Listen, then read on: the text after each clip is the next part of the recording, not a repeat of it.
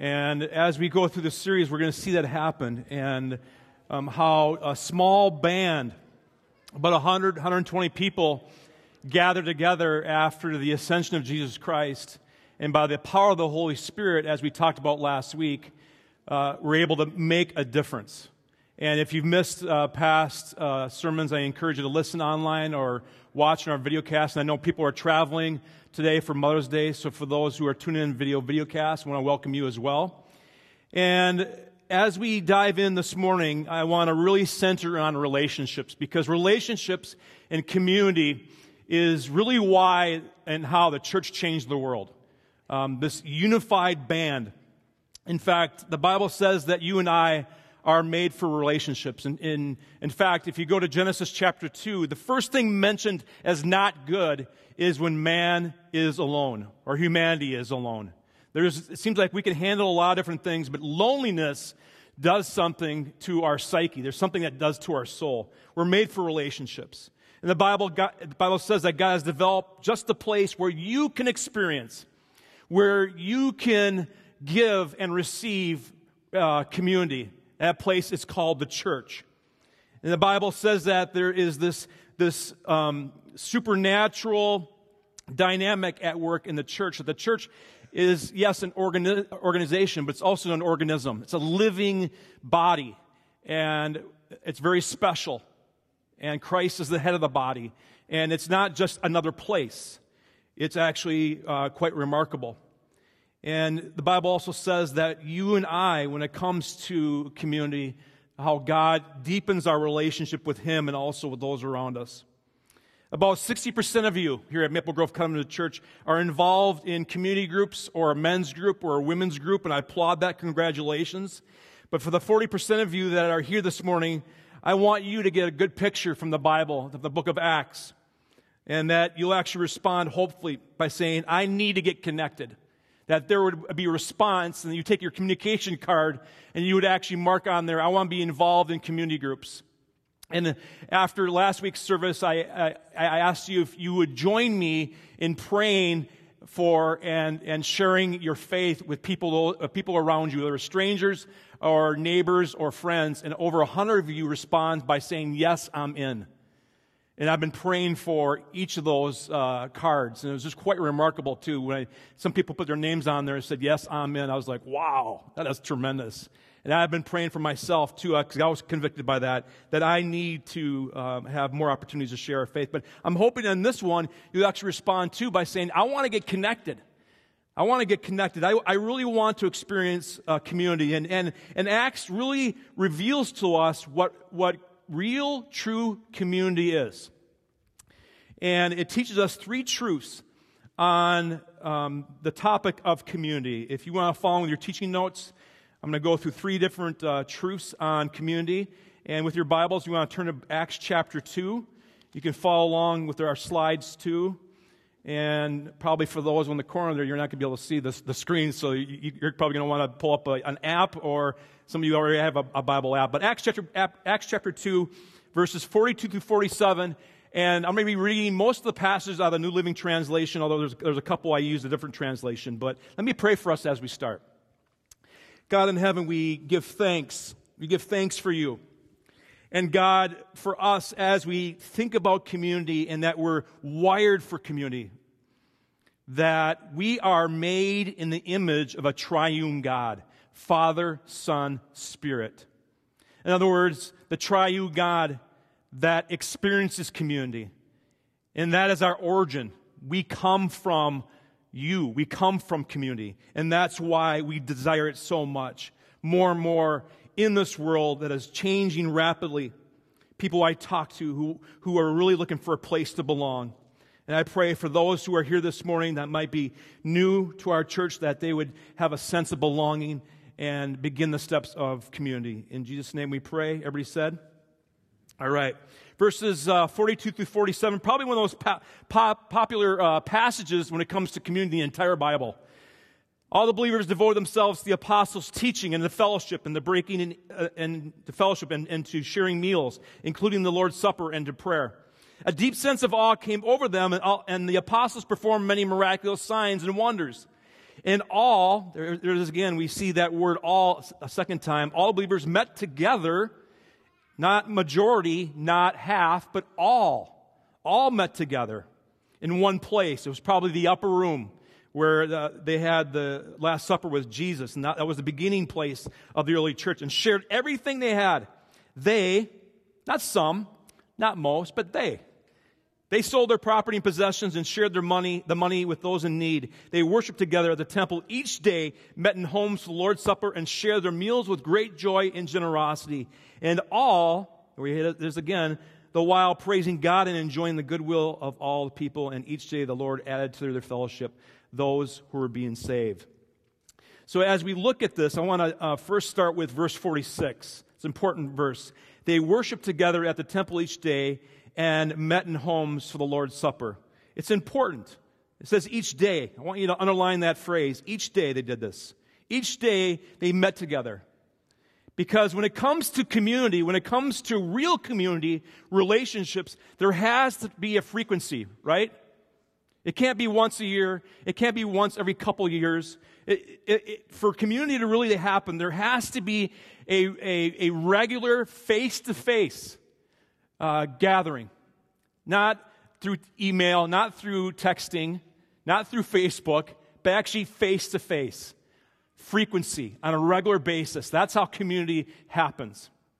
It's interesting, when Facebook took off in 2006, I remember this 13 years ago, and it seemed like for people that I knew, they were so fascinated by these people on Facebook that had like 500 friends, 600 friends, 700 friends, and it seemed like these people are celebrities, like, oh my goodness, I can't believe how many friends they have.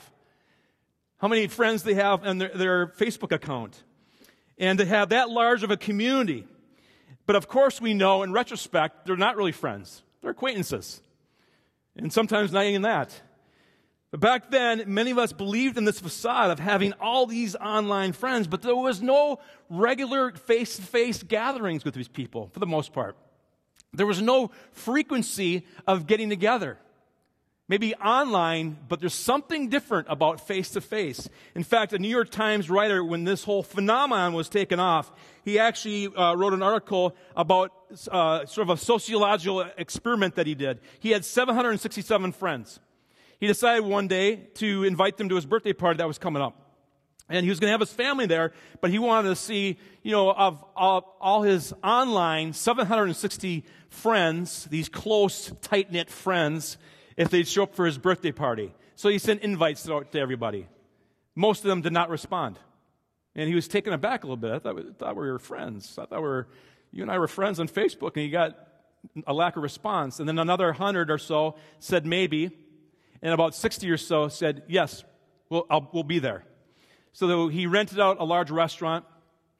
Came time for his birthday party. Him and his family were there. One friend showed up. And even that friend had to leave early. And it just took him aback. And he found out not only the fact that friends are really not friends in a certain respect, or community in an online environment, but also he found out that maybe means no. Yes means maybe, and maybe means no. But the social media experience experiment that he did only reaffirms Acts chapter 2.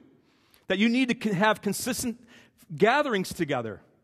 As they gather together and were with each other on a regular basis, it says in verse 46, they worshiped together at the temple.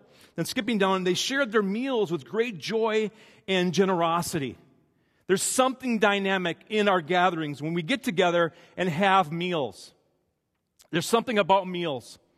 We see Jesus all the time as he's teaching, people are having meals.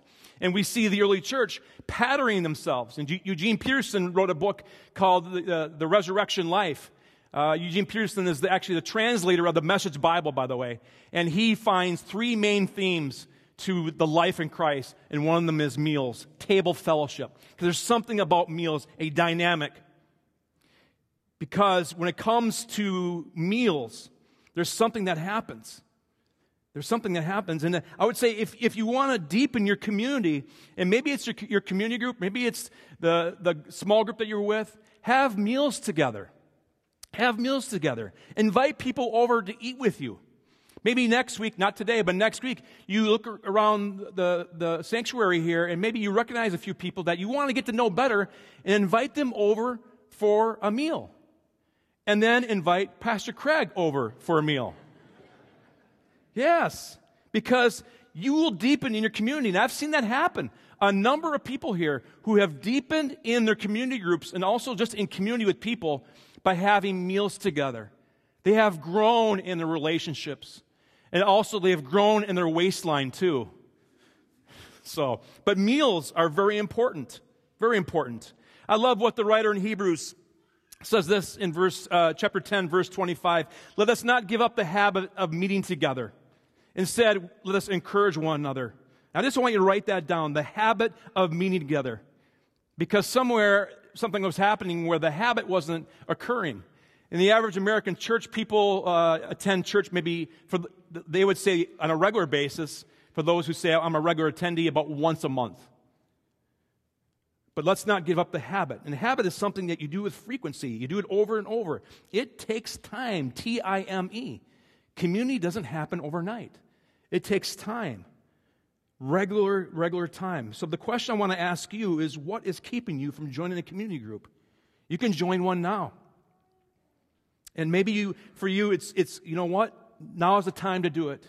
Now is the time for me to join a community group here or get more involved, get more plugged in to this church. And why should I make time for it? You may ask your question, I'm way too busy. I have this, I have that. My kids are in sports. You have a number of things. You know why? Because community and relationships is one of the primary reasons God put you on earth. It's one of the primary reasons, the primary purposes that God puts you on earth, to be in a relationship with Him and relationship with each other. It's the greatest commandment. It's one of your God-given purposes. Also, so that filling in the blank for number one is that community occurs through frequent times together. Let's move on now. Community not only happens through consistent times together or frequent times together, but also through support. Let's move to chapter 4 of Acts. And it's sort of almost like an echo of Acts chapter 2, verses 42 through 47.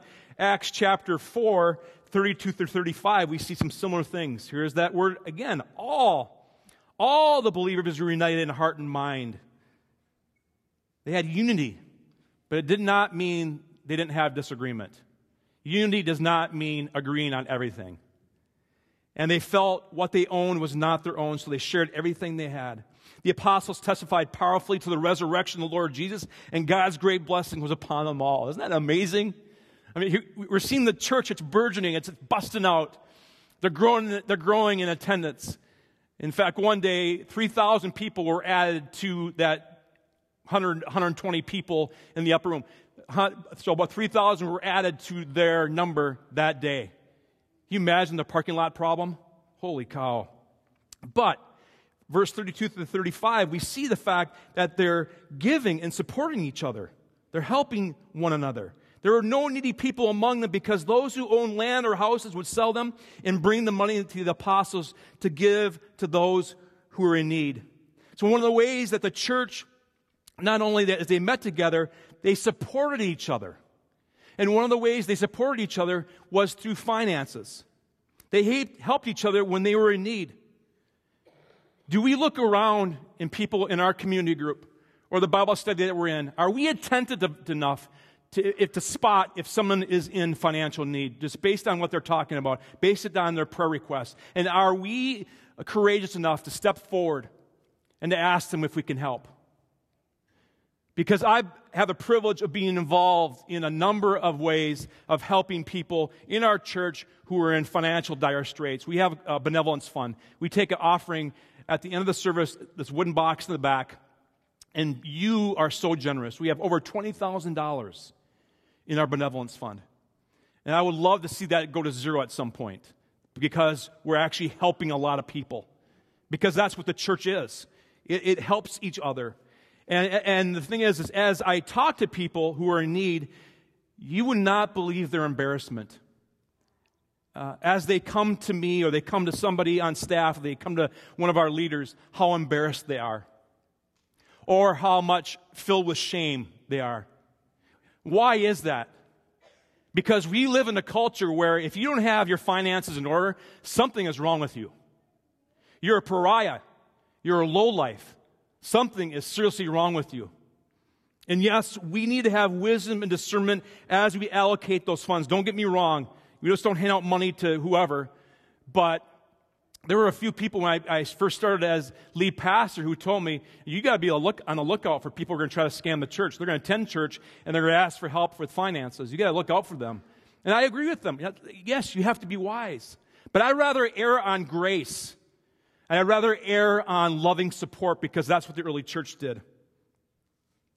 And it's a privilege to help those in need and see them get on their feet, to see them go to a class like Financial Peace University, and to see people in our church who are really, really sharp. They have great financial acumen. Come alongside those people and help them. It's remarkable. You see the transformation. And we've been going through this 90-day tithe challenge, and so many people have emailed me talking about how God has just transformed their finances. But one of the ways that the church exists is to support one another financially. We had a single man a little while ago that was going through a divorce. And he was married and became single. He had a divorce he didn't want, and he had to move. And he had very little furniture. He had no dishes. He left all that behind for his ex-wife. And he had a limited amount of money. Yet this church, Maple Grove Covenant, rallied around that guy. We had some of the ladies in this church set up sort of like a registry, although there wasn't like a registry for a divorced single man, to buy things at Target, what have you. But they set up this registry. It was like almost like a college registry or something. But anyway, so many of you gave towards that. So many of you bought meals because this guy at that point wasn't a really good cook. And some of you bought meals at Let's Dish. And so many of you came alongside him and prayed with him and encouraged him, sent him cards. And one family even gave him enough money for furniture. And he was so moved by this. That's community. And that guy was me. That guy was me. And if you don't know my story, this church rallied around me in ways that that's absolutely humbling. And when you're a pastor and you're the one typically as the conduit of helping people, and then you're receiving that, and what this church means to me, and how you help me, and I would not be here without you. And I thank you for that. And that's what a church does. It comes alongside them. But also a church comes along people too, not only just with money, but other ways. We come alongside people to support them emotionally, don't we? To understand and affirm their feelings, to validate them in what they're going through. And I can't tell you how important that is and how that happens here. To support somebody emotionally, and where you say, I understand you, I validate you, I am not going to leave your side. That's community. We long for that. And I know some of you have had bad church experiences, but maybe for you it's to begin again. It actually can happen, just like in the book of Acts. I love this verse, Job 6:14. A despairing man or woman should have the devotion of his or her friends, even though he or she forsakes the fear of the Almighty. What does that mean? That means that sometimes we go through tough seasons and we begin to doubt God. We begin to doubt His goodness. And we even wonder, perhaps, is He even there? Or if we take on a sort of a deist worldview and say, well, He's asleep. He's not really active, involved in this world. He's not paying attention. He's paying attention to other stuff. And we wonder about that. And community ought to be a place, a church should be a place where you can share your theological questions.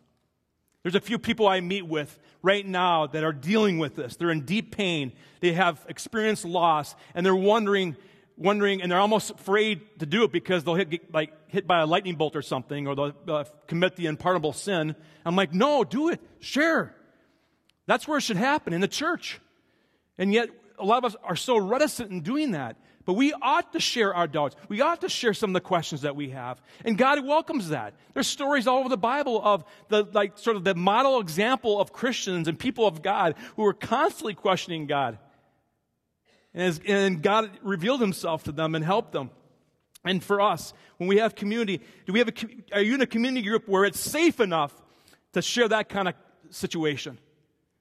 I doubt God is really paying attention to me. Is your group safe enough? If not, I start moving in that direction because we need that. And not only does community happen through frequent gatherings together, number two, community occurs through support for one another. Number two, that's the second truth that the book of Acts teaches us. Let's move to the next one. Because sometimes people come into church and they have this sort of idyllic or idealized picture of the church, like this is heaven on earth. Or sometimes even people will actually apply to go on staff because they want to be closer to God, because they believe that's where God is and it's holy and things are perfect and it's just like heaven on earth. You know, but the reality is that you got stuff you're working out, and I do. We have stuff that we're working out. We're human. It's not perfect. It's not going to be heaven.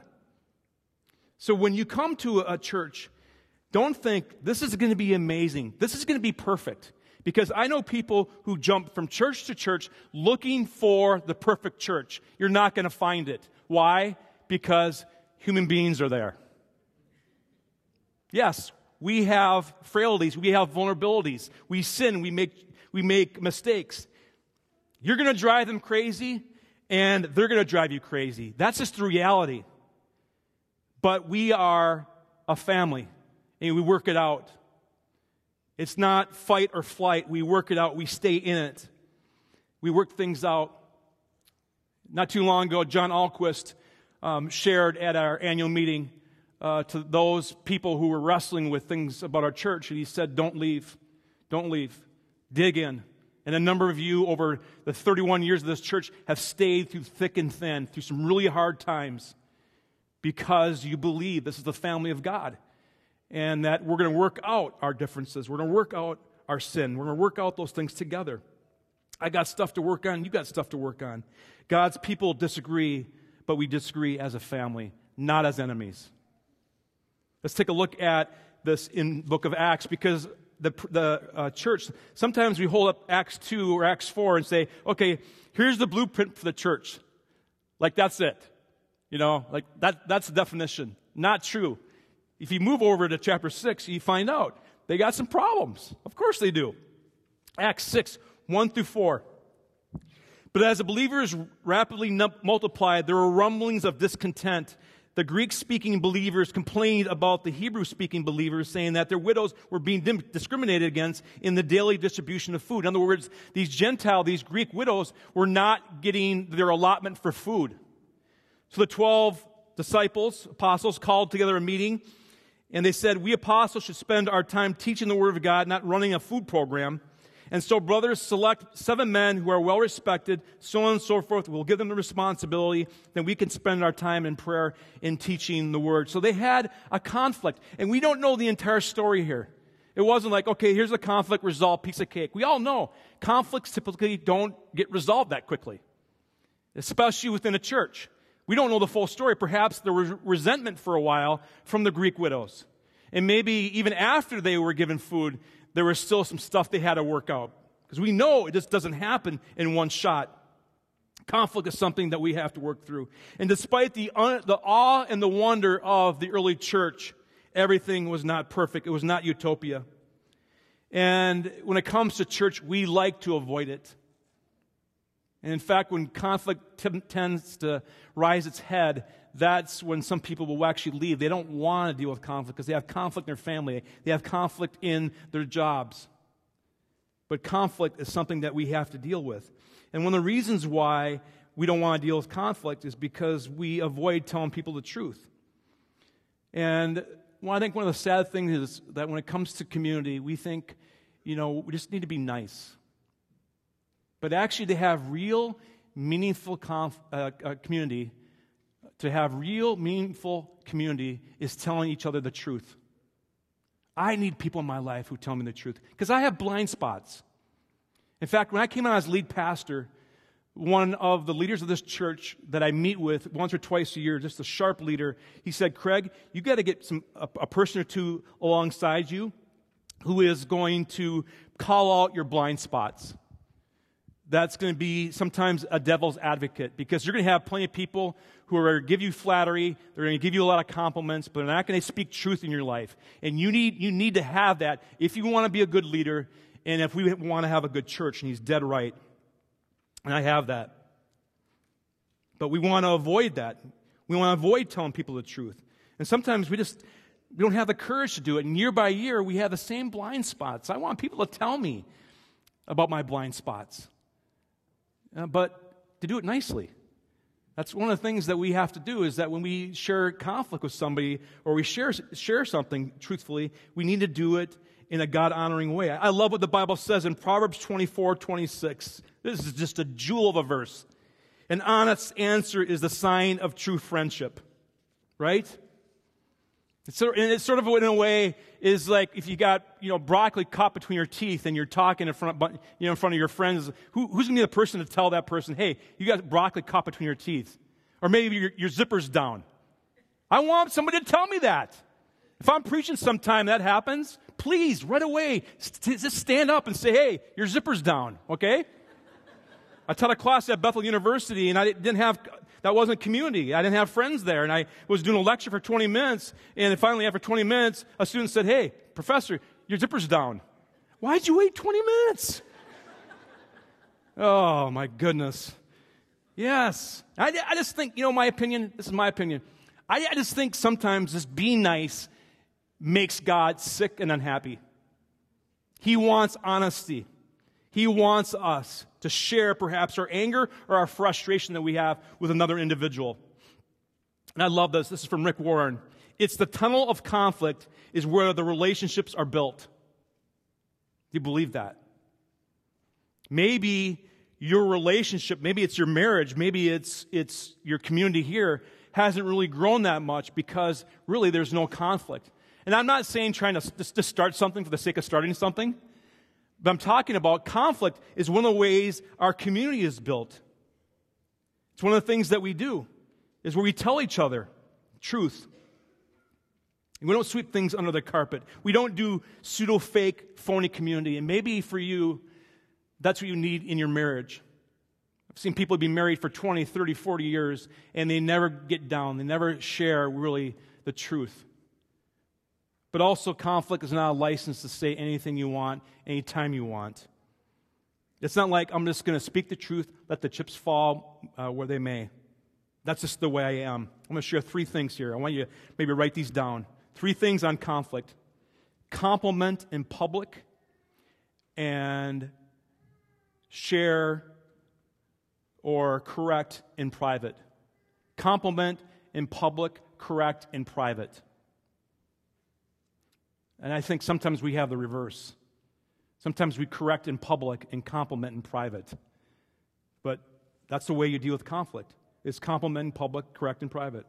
I don't care if it's your kids, your wife, or somebody in your group. That's, I think, a really good step. And not by email, not by text, but actually face-to-face. Next, correct them when they're up, not when they're down. Again, community groups, marriages, families, whatever. Don't do it when they're down. Okay? Don't hit somebody in a sense, not physically, but verbally, when they're down, when they're emotionally low, because it's only going to make things worse. Or you go to bed with your spouse, it's 11:30, and then you're going to roll over and drop an A-bomb on them and say, okay, these are problems that we have. Okay? Not a good time to do a little conflict resolution, 11:30 at night. Also, never offer correction until you're open to it yourself. You got to be open to yourself. They need to know that you are open to receiving the same words as well. So number 3, the third truth that the book of Acts teaches us is that community occurs through dealing with conflict. So it's frequency, it's support, and it's dealing with conflicts. Let's pray. God in heaven, thank you so much for community, and Lord, it's not easy. It's hard. And I pray that you would help us. And as we leave this morning, we might be going to a family function. As I talked to somebody yesterday, that just dreading going to the in-laws because there's a few people that they can't stand. And maybe it's time in private to share that with them, to share their feelings, and not to keep doing the same thing year after year after year. In the same way, Lord, help us to be open to those around us as they share with us our blind spots. In doing so, our community, our relationships will grow. And we do this to honor and glorify you. In Jesus' name we pray. Everybody said?